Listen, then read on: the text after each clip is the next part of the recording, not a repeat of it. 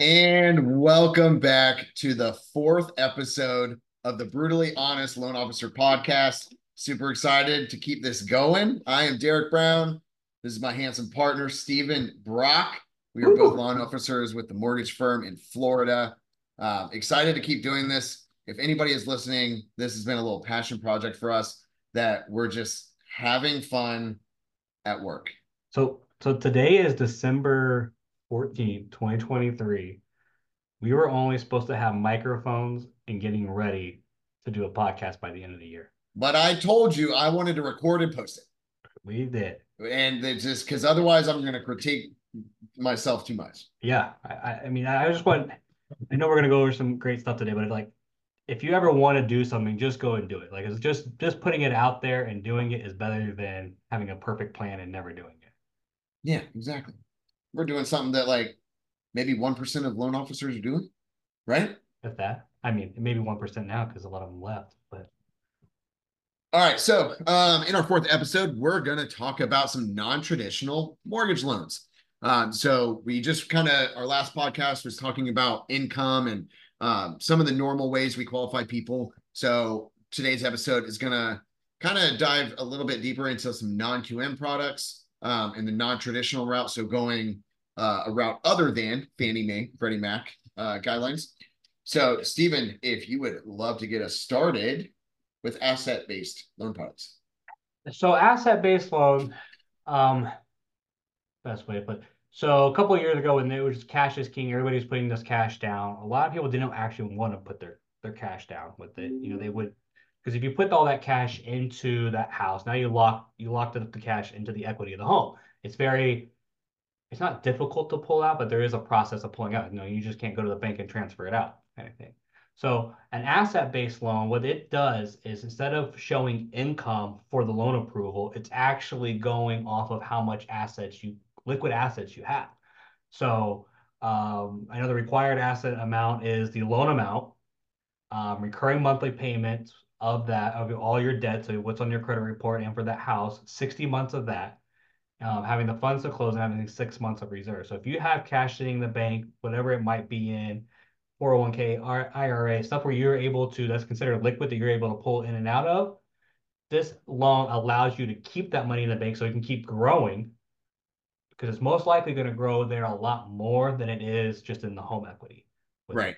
So you're allowed to go, you basically now use somebody else's money for the house and grow your home equity on somebody else's money while your money is still sitting in wherever it was in the banking system, growing itself there.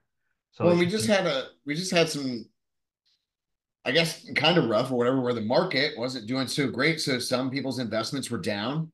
So pulling money out when it's down, we don't want to do that. yeah, We'd rather pull it when it's up. So we just went through that where, I was talking to a lot of financial advisors that didn't want to touch investments.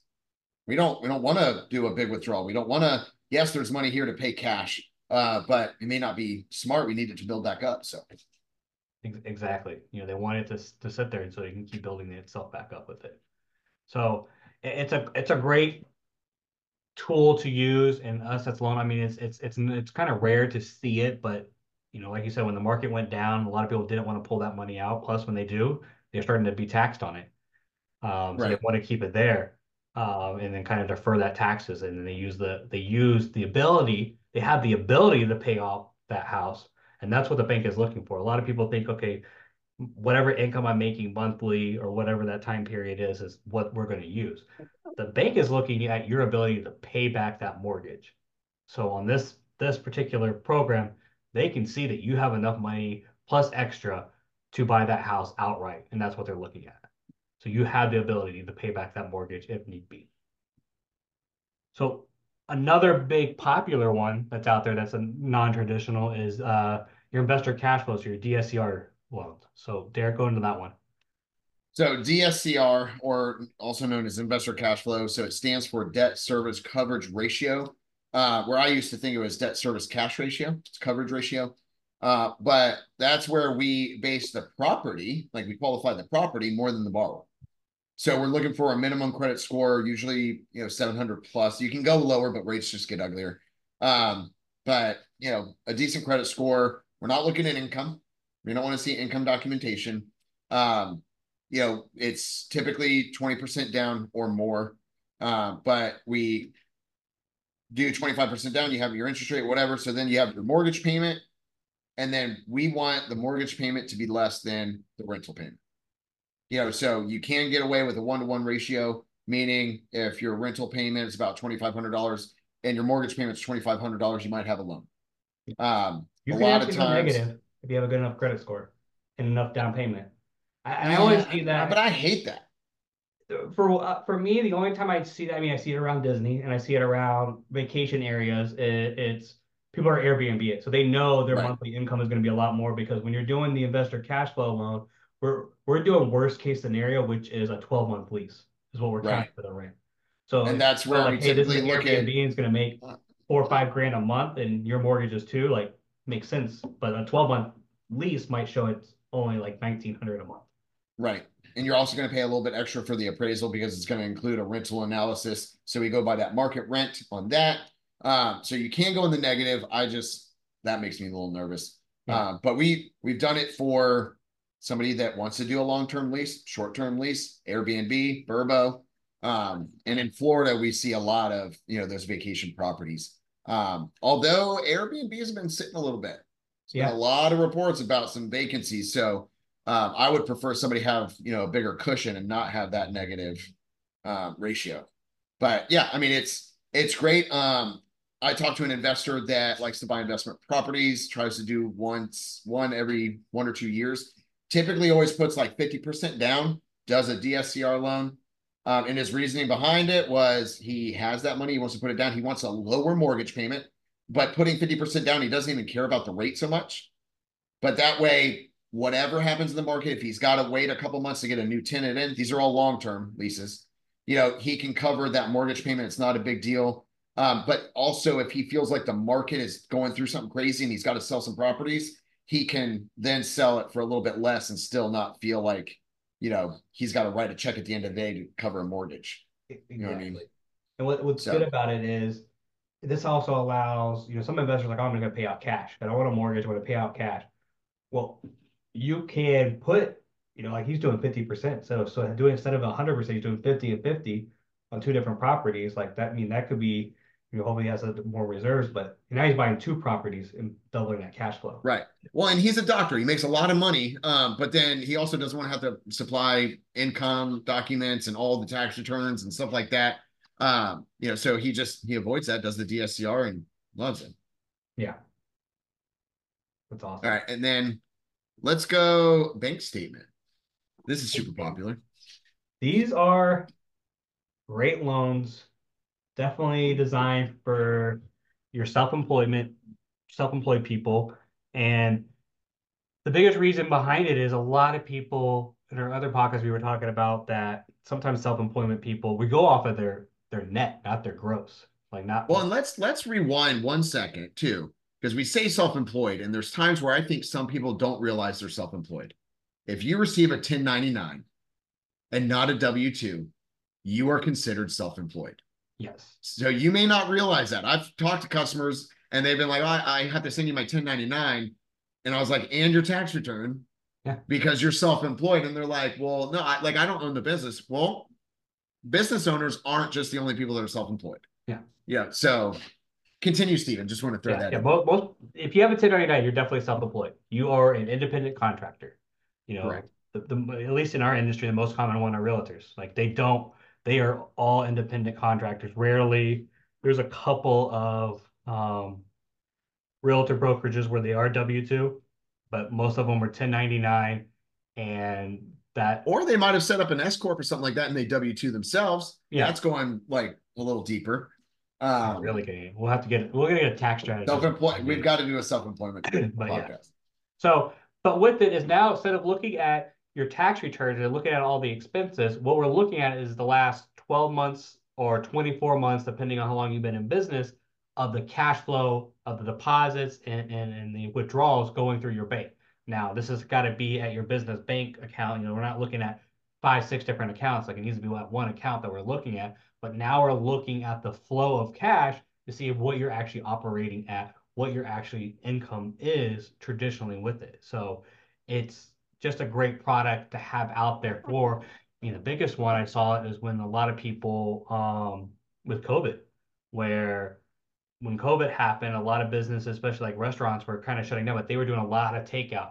And we were at that time, very careful how we lent money to self-employed people like that. So it became a lot of people were doing bank statements. They were still having tremendous cash flow with all those takeout orders and stuff like that. I had a guy that he moved down here. He owned a restaurant up in New York and went bank statement. It was the easiest thing. He showed 12 months of it, cash flow coming in and out just fine. The tax returns, of course, were all crazy, but how did all that come in? And it was such an easy loan to do. Now, what are some of the trade-offs of doing almost an investor cash, doing a bank statement loan instead of just going off their tax returns? Well, for one, I mean, we also should say like there's 12-month, 24-month. There's also personal and business. So you can use 100% of the deposits on a personal account, 50% on business accounts.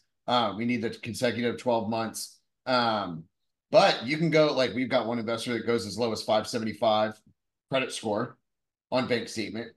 So there's no reserves required after, I think if your LTV is less than 75, so there's some wins there. But what a lot of times it just comes down to what income would it cost? Like, so what write-offs would you have to get rid of? How much more would you have to pay in taxes in order to have the qualifying income we need to then approve you for a mortgage? And doing that, like I did it with a customer once where he was going to have to write a check for $75,000 to the IRS. Or he could just do a bank statement loan and his interest rate would be like 1.5 points higher. Yeah, just minimal. I'll do that. Yeah. So that's just, if you're self-employed, you should be able to write off as much as you can legally, using tax benefits that the IRS has, not paying Uncle Sam. And then the caveat is you might be doing a bank statement loan with a little bit higher interest rate. That's it. Yeah, we run into all the time where people are showing like, I made 15K, I made 20K, but I really make a lot more than that. And it's like, well, you either got to prove it on your taxes or prove it through your cash flow. Right. You got to see that you can pay that mortgage back with it. So it is a great benefit. It does have a slightly higher rate than if you were just able to go traditional, conventional, like going Fannie or Freddie with it. But the caveat is you couldn't qualify that way, so therefore Right. you have to go this way with that slightly higher interest rate with it.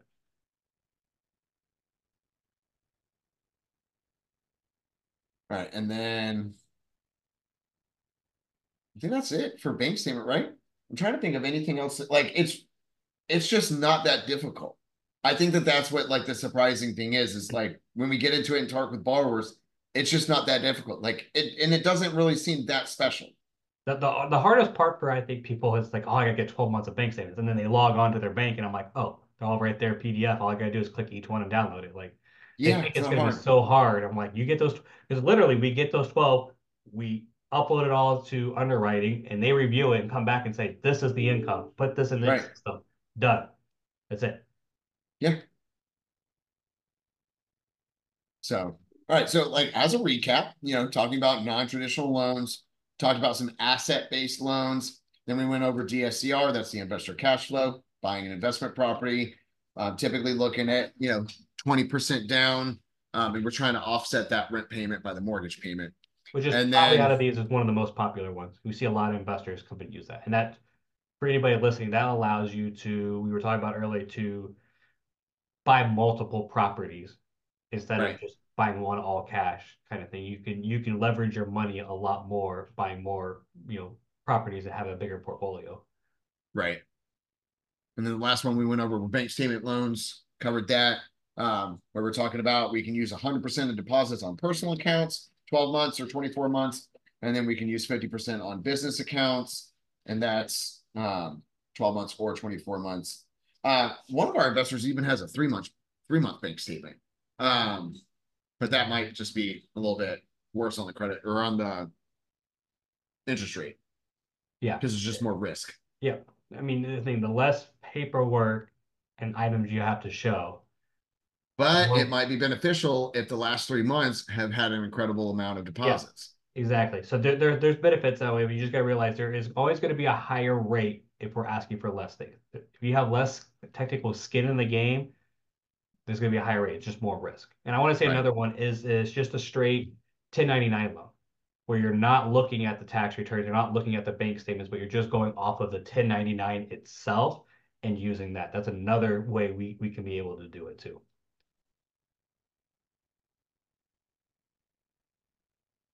That's it. We That's have to that's edit our this a fourth little bit podcast. more.